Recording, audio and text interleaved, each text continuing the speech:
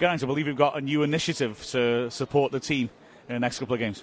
Yeah, that's right. Part of the campaign of trying to take Wrexham higher, we're working on making it more affordable for everybody to come. I know it's a very hard time for people, and especially when the team keeps losing week after week, or it feels like that anyway, to spend your hard-earned money. So for £5, if anybody wants to buy an advance ticket, that's what it'll cost for an adult to get into the game, an adult and an OAP. Any parts of the ground, with the exception of executive areas, but you just need to get that ticket in advance. You can't buy them on the day of the match. And of course, if you're a season ticket holder, what we're going to do is if you bring voucher F along with you, you can claim a free ticket, which you can give to a friend. And again, we just want to see an increase in attendances because it's coming to a very, very vital time of the season for us.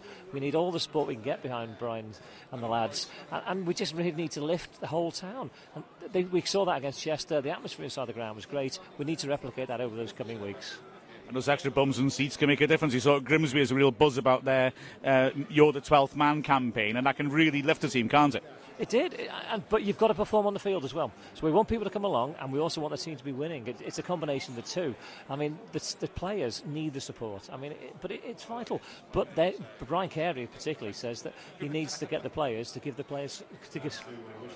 Brian Carey has said that he needs to get the players to give the supporters something to shout about as well, because you can't just sit there and the opposition keeps scoring goals, as happened in some games. We need to get out and get a result, because we need to give everybody a lift and show that we want to stay in League Two, which we desperately do, but we've got to do it on the pitch. We think we've got a squad good enough, but it's results that count. It's a great initiative, so fingers crossed that it makes a big difference to the club.